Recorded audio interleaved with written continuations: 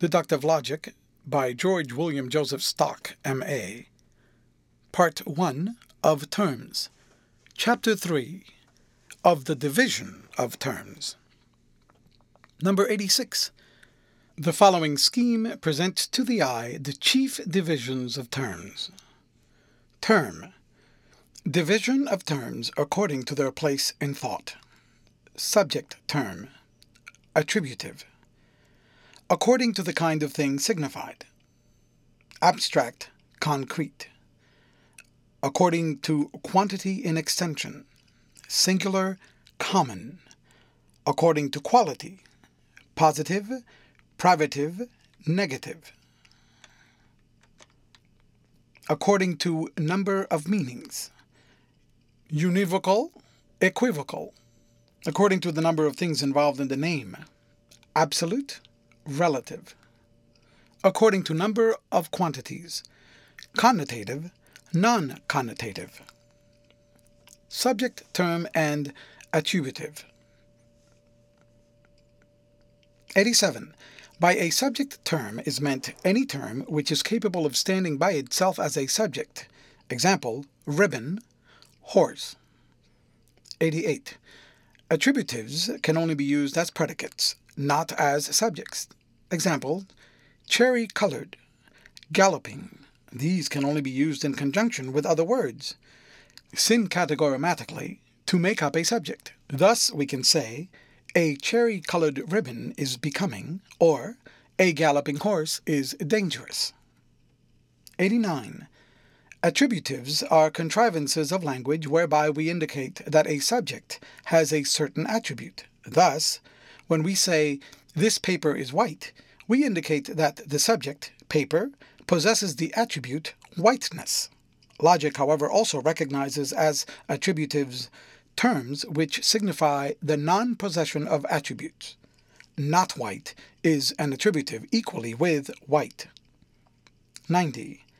An attributive, then, may be defined as a term which signifies the possession or non-possession of an attribute by a subject. 91. It must be carefully noticed that attributives are not names of attributes, but names of the things which possess the attributes, in virtue of our knowledge that they possess them. Thus, white is the name of all the things which possess the attribute whiteness, and virtuous is a name, not of the abstract quality virtue itself, but of the men and actions which possess it. It is clear that a term can only properly be said to be a name of those things whereof it can be predicated. Now, we cannot intelligibly predicate an attributive of the abstract quality or qualities, the possession of which it implies. We cannot, for instance, predicate the term learned of the abstract quality of learning, but we may predicate it of the individuals Varro and Virgil. Attributives, then, are to be regarded as names, not of the attributes which they imply, but of the things in which those attributes are found. 92. Attributives, however, are names of things in a less direct way than that in which subject terms may be the names of the same things. Attributives are names of things only in predication, whereas subject terms are names of things in or out of predication. The terms horse and Bucephalus are names of certain things, in this case animals, whether we make any statement about them or not. But the terms swift and fiery only become names of the same things in virtue of being predicable of them. When we say horses are swift, or Bucephalus was fiery, the terms swift and fiery become names respectively of the same things as horse and Bucephalus. This function of attributives as names in a secondary sense is exactly expressed by the grammatical term noun-adjective. An attributive is not directly the name of anything.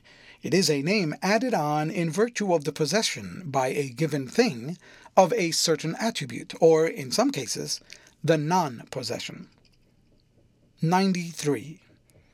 Although attributives cannot be used as subjects, there is nothing to prevent a subject term from being used as a predicate, and so assuming for the time being the functions of an attributive. When we say Socrates was a man, we convey to the mind the idea of the same attributes which are implied by the attributive human, but those terms only are called attributives which can never be used except as predicates. 94. This division into subject terms and attributives may be regarded as a division of terms according to their place in thought.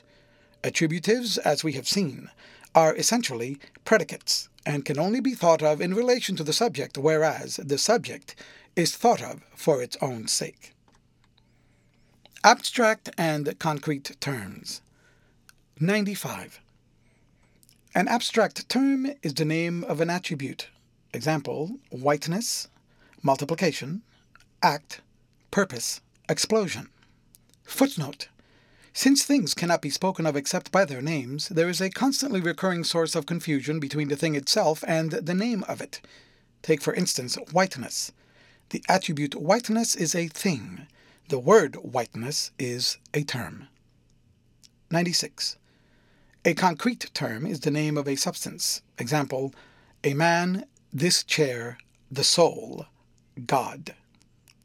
97. Abstract terms are so called as being arrived at by a process of abstraction. What is meant by abstraction will be clear from a single instance. The mind, in contemplating a number of substances, may draw off or abstract its attention from all their other characteristics and fix it only on some point or points which they have in common. Thus, in contemplating a number of three-cornered objects, we may draw away our attention from all their other qualities and fix it exclusively upon their three-corneredness, thus constituting the abstract notion of triangle. Abstraction may be performed equally well in the case of a single object, but the mind would not originally have known on what points to fix its attention, except by comparison of individuals. 98. Abstraction, too, may be performed upon attributes as well as substances. Thus, having by abstraction already arrived at the notion of triangle, square, and so on, we may fix our attention upon what these have in common, and so rise to the higher abstraction of figure. As thought becomes more complex, we may have abstraction on abstraction and attributes of attributes. But however many steps may intervene, attributes may always be traced back to substances at last.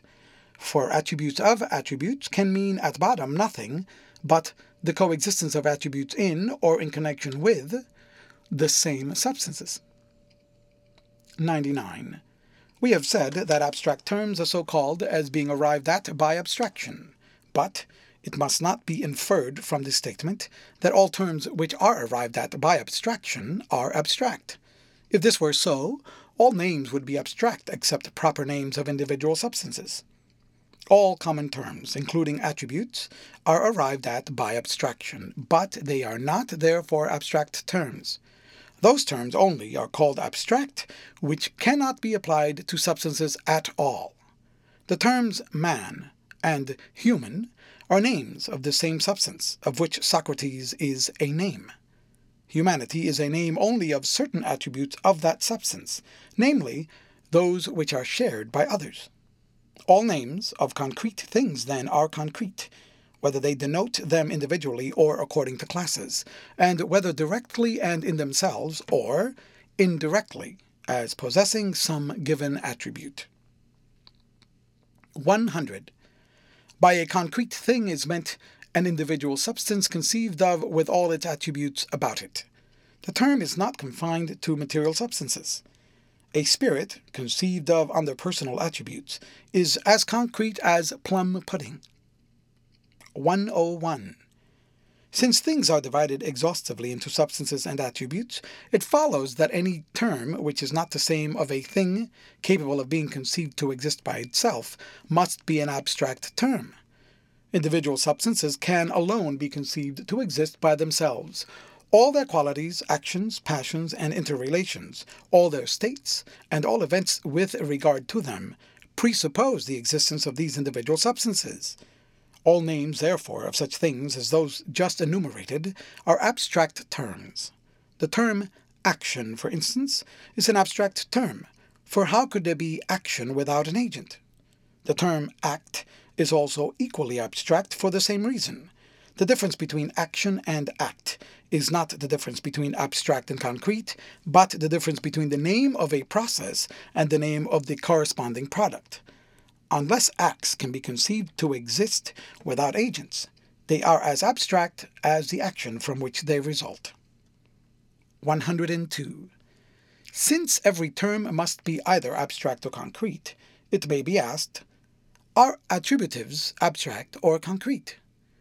The answer, of course, depends upon whether they are names of substances or names of attributes. But attributives, it must be remembered, are never directly names of anything, in the way that subject terms are. They are only names of things in virtue of being predicated of them. Whether an attributive is abstract or concrete depends on the nature of the subject of which it is asserted or denied. When we say, this man is noble, the term noble is concrete, as being the name of a substance. But when we say, this act is noble, the term noble is abstract, as being the name of an attribute. 103. The division of terms into abstract and concrete is based upon the kind of thing signified. It involves no reference to actual existence. There are imaginary as well as real substances. Logically, a centaur is as much a substance as a horse. Terms. 104. A singular term is a name which can be applied in the same sense to one thing only. Example, John, Paris, the capital of France. This pen. 105. A common term is a name which can be applied in the same sense to a class of things. Example, man, metropolis, pen. In order that a term may be applied in the same sense to a number of things, it is evident that it must indicate attributes which are common to all of them. The term John is applicable to a number of things, but not in the same sense, as it does not indicate attributes. 106. Common terms are formed, as we have seen already, see number 99, by abstraction, that is, by withdrawing the attention from the attributes in which individuals differ and concentrating it upon those which they have in common. 107. A class need not necessarily consist of more than two things. If the sun and the moon were the only heavenly bodies in the universe, the word heavenly body would still be a common term as indicating the attributes which are possessed alike by each. 108. This being so, it follows that the division of terms into singular and common is as exhaustive as the preceding ones, since a singular term is the name of one thing and a common term of more than one. It is indifferent whether the thing in question be a substance or an attribute, nor does it matter how complex it may be, so long as it is regarded by the mind as one. 109. Since every term must thus be either singular or common, the members of the preceding divisions must find their place under one or both heads of this one. Subject terms may plainly fall under either head of singular or common, but attributives are essentially common terms. Such names as green, gentle, incongruous are applicable, strictly in the same sense, to all the things which possess the attributes which they imply. 110. Are abstract terms, then, it may be asked, singular or common? To this question we reply, that depends upon how they are used. The term virtue, for instance, in one sense, namely, as signifying moral excellence in general without distinction of kind, is strictly a singular term as being the name of one attribute. But, as applied to different varieties of moral excellence, justice, generosity, gentleness, and so on, it is a common term as being a name which is applicable in the same sense to a class of attributes. Similarly, the term color, in a certain sense, signifies one unvarying attribute possessed by bodies, namely, the power of affecting the eye, and in this sense it is a singular term. But, as applied to the various ways in which the eye may be affected, it is evidently a common term, being equally applicable to red, blue, green, and every other color. As soon as we begin to abstract from attributes, the higher notion becomes a common term in reference to the lower. By a higher notion is meant one which is formed by a further process of abstraction. The terms red, blue, green, etc. are arrived at by abstraction from physical objects. Color is arrived at by abstractions from them and contains nothing but what is common to all. It therefore applies in the same sense to each, and is a common term in relation to them. 111. A practical test as to whether an abstract term in any given case is being used as a singular or common term is to try whether the indefinite article or the sign of the plural can be attached to it. The term number, as the name of a single attribute of things, admits of neither of these adjuncts. But to talk of a number, or the numbers 2, 3, 4, etc., at once, marks it as a common term. Similarly, the term unity denotes a single attribute, admitting of no shades of distinction. But when a writer begins to speak of the unities, he is evidently using the word for a class of things of some kind or other, namely, certain dramatical proprieties of composition. Proper names and designations. 112. Singular terms may be subdivided into proper names and designations. 113. A proper name is a permanent singular term applicable to a thing in itself.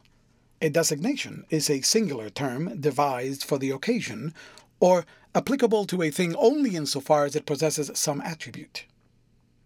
114. Homer is a proper name. This man, the author of the Iliad, are designations. 115. The number of things, it is clear, is infinite. For granting that the physical universe consists of a definite number of atoms, neither one more or one less, still we are far from having exhausted the possible number of things. All the manifold material objects, which are made up by the various combinations of these atoms, constitute separate objects of thought, or things, and the mind has further an indefinite power of conjoining and dividing these objects so as to furnish itself with materials of thought, and also of fixing its attention by abstraction upon attributes so as to regard them as things, apart from the substances to which they belong. 116. This being so, it is only a very small number of things which are constantly obtruding themselves upon the mind that have singular terms permanently set apart to denote them. Human beings, some domestic animals, and divisions of time and place have proper names assigned to them in most languages. Examples: John, Mary, Grip, January, Easter, Belgium, Brussels, the Thames, Ben Nevis. Beside these, all abstract terms, when used without reference to lower notions, are of the nature of proper names, being permanently set apart to denote certain special attributes. Example: benevolence, veracity, imagination, indigestibility, retrenchment. 117. But the needs of language often require a singular term to denote something which has not had a proper name assigned to it. This is effected by taking a common term and so limiting it as to make it applicable under the given circumstances to one thing only. Such a limitation may be effected in English by prefixing a demonstrative or the definite article, or by appending a description. Example: this pen, the sofa, the last rose of summer. When a proper name is unknown or for some reason unavailable, recourse may be had to a designation. Example: the honorable member who spoke last but one. Collective terms. 118. The division of terms into singular and common, being, like those which have preceded it, fundamental and exhaustive, there is evidently no room in it for a third class of collective terms, nor is there any distinct class of terms to which that name can be given. The same term may be used collectively or distributively in different relations. Thus, the term library, when used of the books which compose a library, is collective. When used of various collections of books, as the Bodleian Queen's Library, and so on, it is distributive, which in this case is the same thing as being a common term. 119. The distinction between the collective and distributive use of a term is of importance because the confusion of the two is a favorite source of fallacy. When it is said, "The plays of Shakespeare cannot be read in a day," the proposition meets with a very different measure of acceptance according as its subject is understood collectively or distributively. The word all is perfectly ambiguous in this respect. It may mean all together or each separately, two senses which are distinguished in Latin by totus or cunctus for the collective and omnis for the distributive use. 120. What is usually meant, however, when people speak of a collective term is a particular kind of singular term. 121. From this point of view, singular terms may be subdivided into individual and collective, by an individual term being meant the name of one object, by a collective term the name of several considered as one. This key is an individual term. My bunch of keys is a collective term. 122. A collective term is quite as much the same of one thing as an individual term is, though the thing in question happens to be a group. A group is one thing, if we choose to think of it as one. For the mind, as we have already seen, has an unlimited power of forming its own things or objects of thought. Thus, a particular peak in a mountain chain is as much one thing as the chain itself, though physically speaking it is inseparate from it, just as the chain itself is inseparable from the earth's surface. In the same way, a necklace is as much one thing as the individual beads which compose it. 123. We have just seen that a collective term is the name of a group regarded as one thing, but every term which is the name of such a group is not necessarily a collective term. London, for instance, is the name of a group of objects considered as one thing, but London is not a collective term, whereas flock, regiment, and senate are. Wherein, then, lies the difference? It lies in this, that flock, regiment, and senate are groups composed of objects which are, to a certain extent, similar, whereas London is a group made up of the most dissimilar objects, streets and squares and squalid slums, fine carriages and dirty faces, and so on. In the case of a true collective term, all the members of the group will come under some one common name. Thus, all the members of the group, flock of sheep, come under the common name sheep. All the members of the group regiment under the common name soldier, and so on. 124. The subdivision of singular terms into individual and collective need not be confined to the names of concrete things.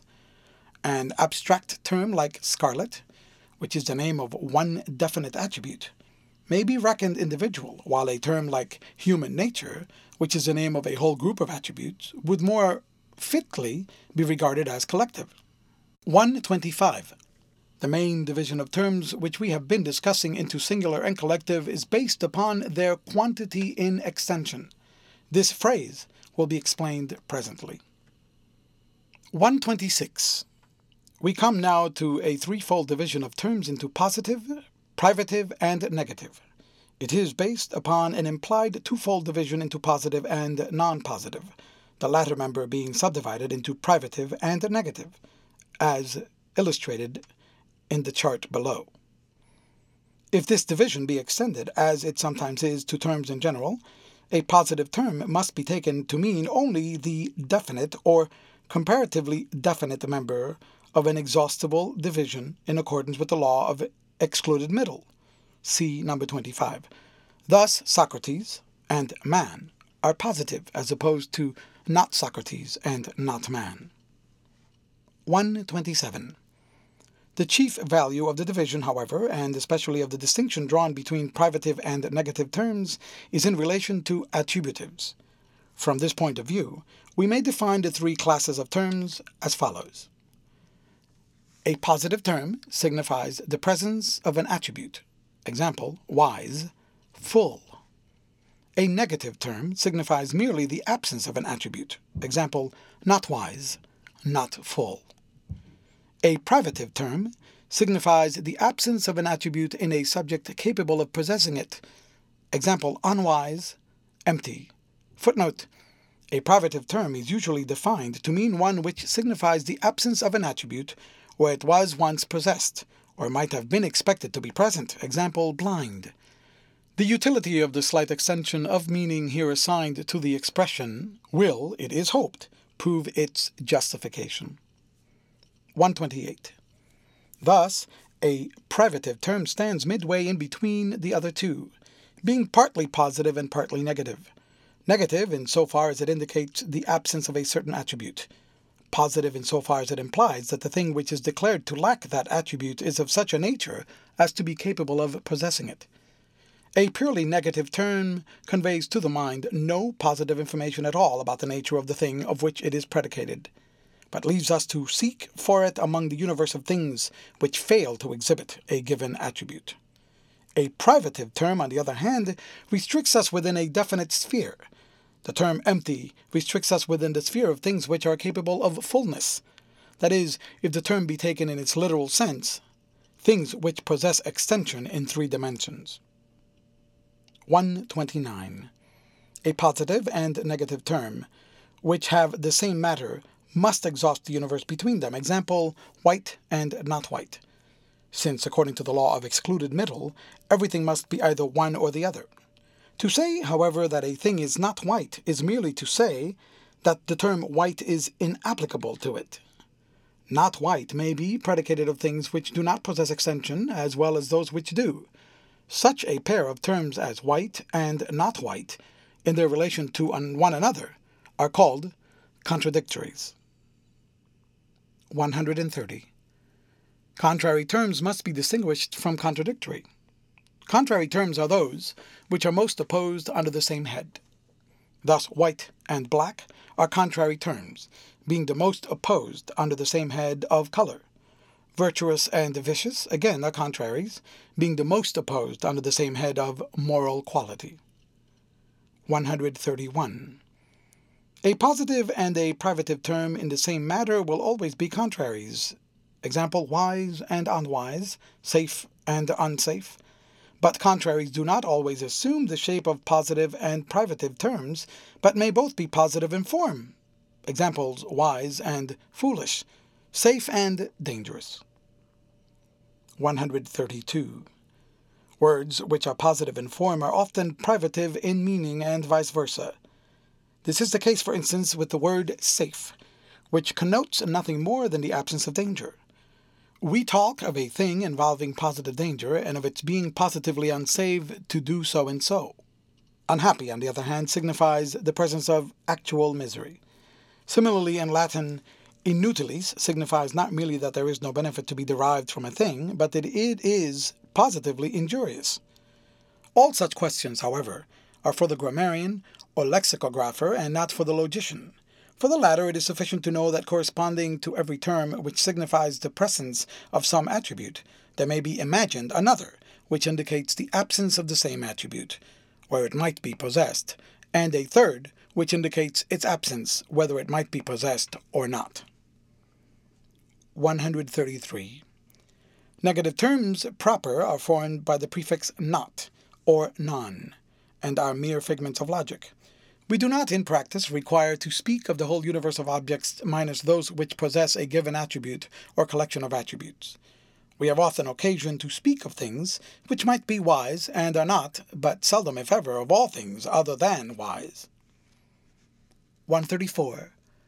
Every privative attribute has, or may have, a corresponding abstract term, and the same is the case with negatives, for the absence of an attribute is itself an attribute.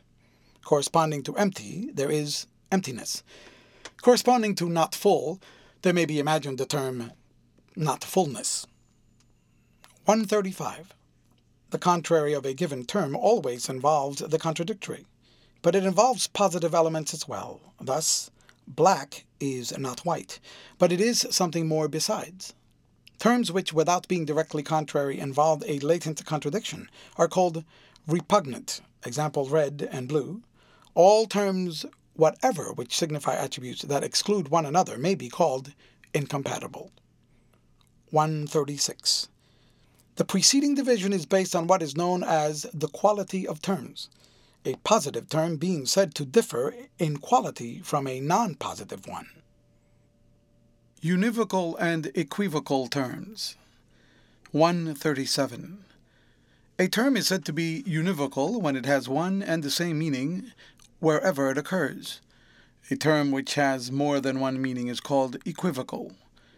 Jam-pot, hydrogen, are examples of univocal terms. Pipe and suit of equivocal. 138. This division does not properly come within the scope of logic, since it is a question of language, not of thought. From the logician's point of view, an equivocal term is two or more different terms, for the definition in each sense would be different. 139. Sometimes a third member is added to the same division under the head of analogous terms. The word sweet, for instance, is applied by analogy to things so different in their own nature, as a lump of sugar, a young lady, a tune, a poem, and so on. Again, because the head is the highest part of man, the highest part of a stream is called, by analogy, the head. It is plainly inappropriate to make a separate class of analogous terms. Rather, terms become equivocal by being extended by analogy from one thing to another. Absolute and relative terms. 140. An absolute term is a name given to a thing without reference to anything else. 141. A relative term is a name given to a thing with direct reference to some other thing. 142. Hodge and man are absolute terms. Husband, father, shepherd are relative terms. Husband conveys a direct reference to wife, father to child, shepherd to sheep. Given one term of a relation, the other is called the correlative. Example, subject is the correlative of ruler, and conversely, ruler of subject. The two terms are also spoken of as a pair of correlatives. 143. The distinction between relative and absolute applies to attributives as well as subject terms. Greater, near, like are instances of attributives which everyone would recognize as relative. 144. A relation, it will be remembered, is a kind of attribute differing from a quality in that it necessarily involves more substances than one. Every relation is at bottom a fact, or series of facts in which two or more substances play a part. A relative term connotes this fact or facts from the point of view of one of the substances, its correlative from that of the other. Thus, ruler and subject imply the same set of facts, looked at from opposite points of view. The series of facts itself, regarded from either side, is denoted by the corresponding abstract terms rule and subjection. 145. It is a nice question whether the abstract names of relations should themselves be considered relative terms. Difficulties will perhaps be avoided by confining the expression relative term to names of concrete things. Absolute, it must be remembered, is a mere negative of relative, and covers everything to which the definition of the latter does not strictly apply.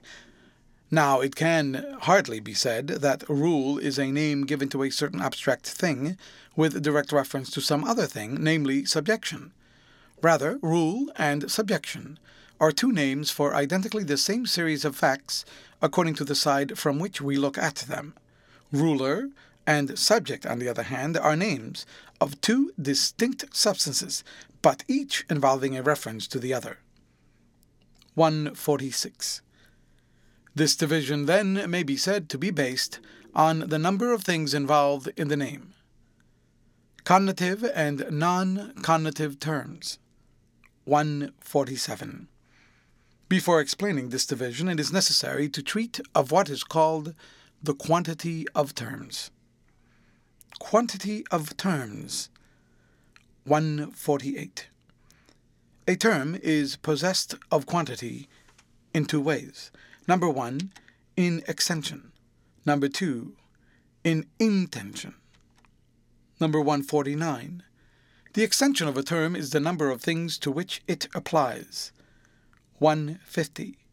The intension of a term is the number of attributes which it implies. 151.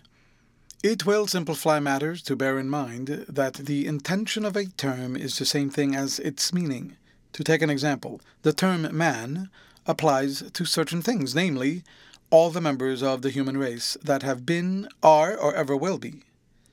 This is its quantity in extension. But the term man has also a certain meaning and implies certain attributes, rationality, animality, and a definite bodily shape. The sum of these attributes constitutes its quantity in intention. 152. The distinction between the two kinds of quantity possessed by a term is also conveyed by a variety of expressions, which are here appended. Extension equals breadth, equals compass, equals application, equals denotation.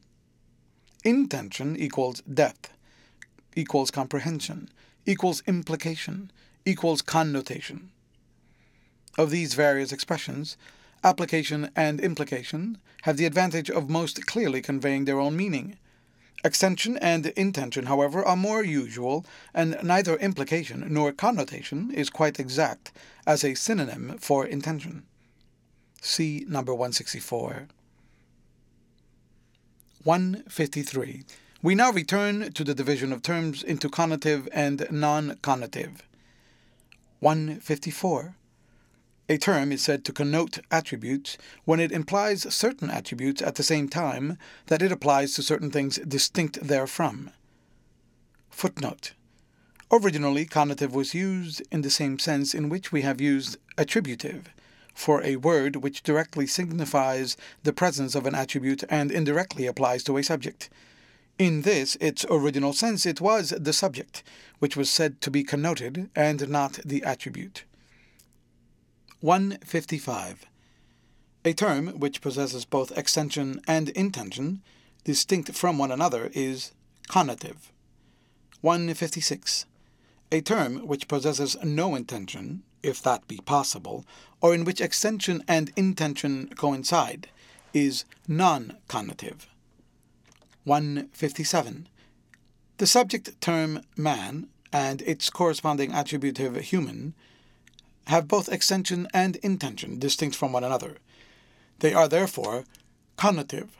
But the abstract term humanity denotes the very collection of attributes which was before connoted by the concrete terms man and human. In this case, therefore, extension and intention coincide, and the term is non-connotative. 158. The above remark must be understood to be limited to abstract terms in their singular sense. When employed as common terms, abstract terms possess both extension and intention, distinct from one another. Thus, the term color applies to red, blue, and yellow, and at the same time implies, that is, connotes, the power of affecting the eye. 159. Since all terms are names of things, whether substances or attributes, it is clear that all terms must possess extension, though the extension of singular terms is the narrowest possible as being confined to one thing. 160. Are there then any terms which possess no intention? To ask this is to ask, are there any terms which have absolutely no meaning? It is often said that proper names are devoid of meaning, and the remark is, in a certain sense, true. When we call a being by the name man, we do so because that being possesses human attributes. But when we call the same being by the name John, we do not mean to indicate the presence of any Johannine attributes. We simply wish to distinguish that being in thought and language from other beings of the same kind. Roughly speaking, therefore, proper names are devoid of meaning or intention, but no name can be entirely devoid of meaning, for even setting aside the fact, which is not universally true, that proper names indicate the sex of the owner, the mere act of giving a name to a thing implies, at least, that the thing exists, whether in fact or thought. It implies what we may call thinghood, so that every term must carry with it some small amount of intention. 161. From another point of view, however, proper names possess more intention than any other terms.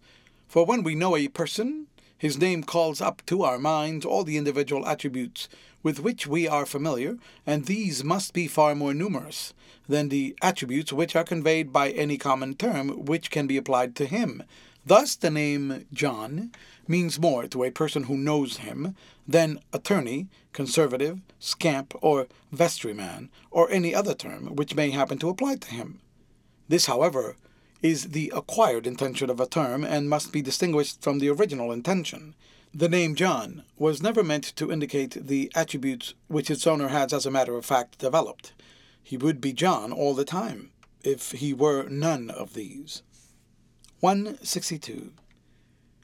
Hitherto we have been speaking only of christening names, but it is evident that family names have a certain amount of connotation from the first. For when we dub John with the additional appellation of Smith, we do not give this second name as a mere individual mark, but intend thereby to indicate a relationship to other persons. The amount of connotation that can be conveyed by proper names is very noticeable in the Latin language. Let us take for an example the full name of a distinguished Roman: Publius Cornelius Scipio Aemilianus Africanus Minor.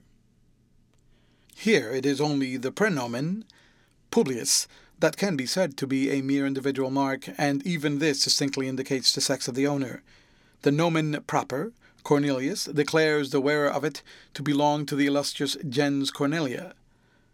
The cognomen Scipio further specifies him as a member of a distinguished family in that gens.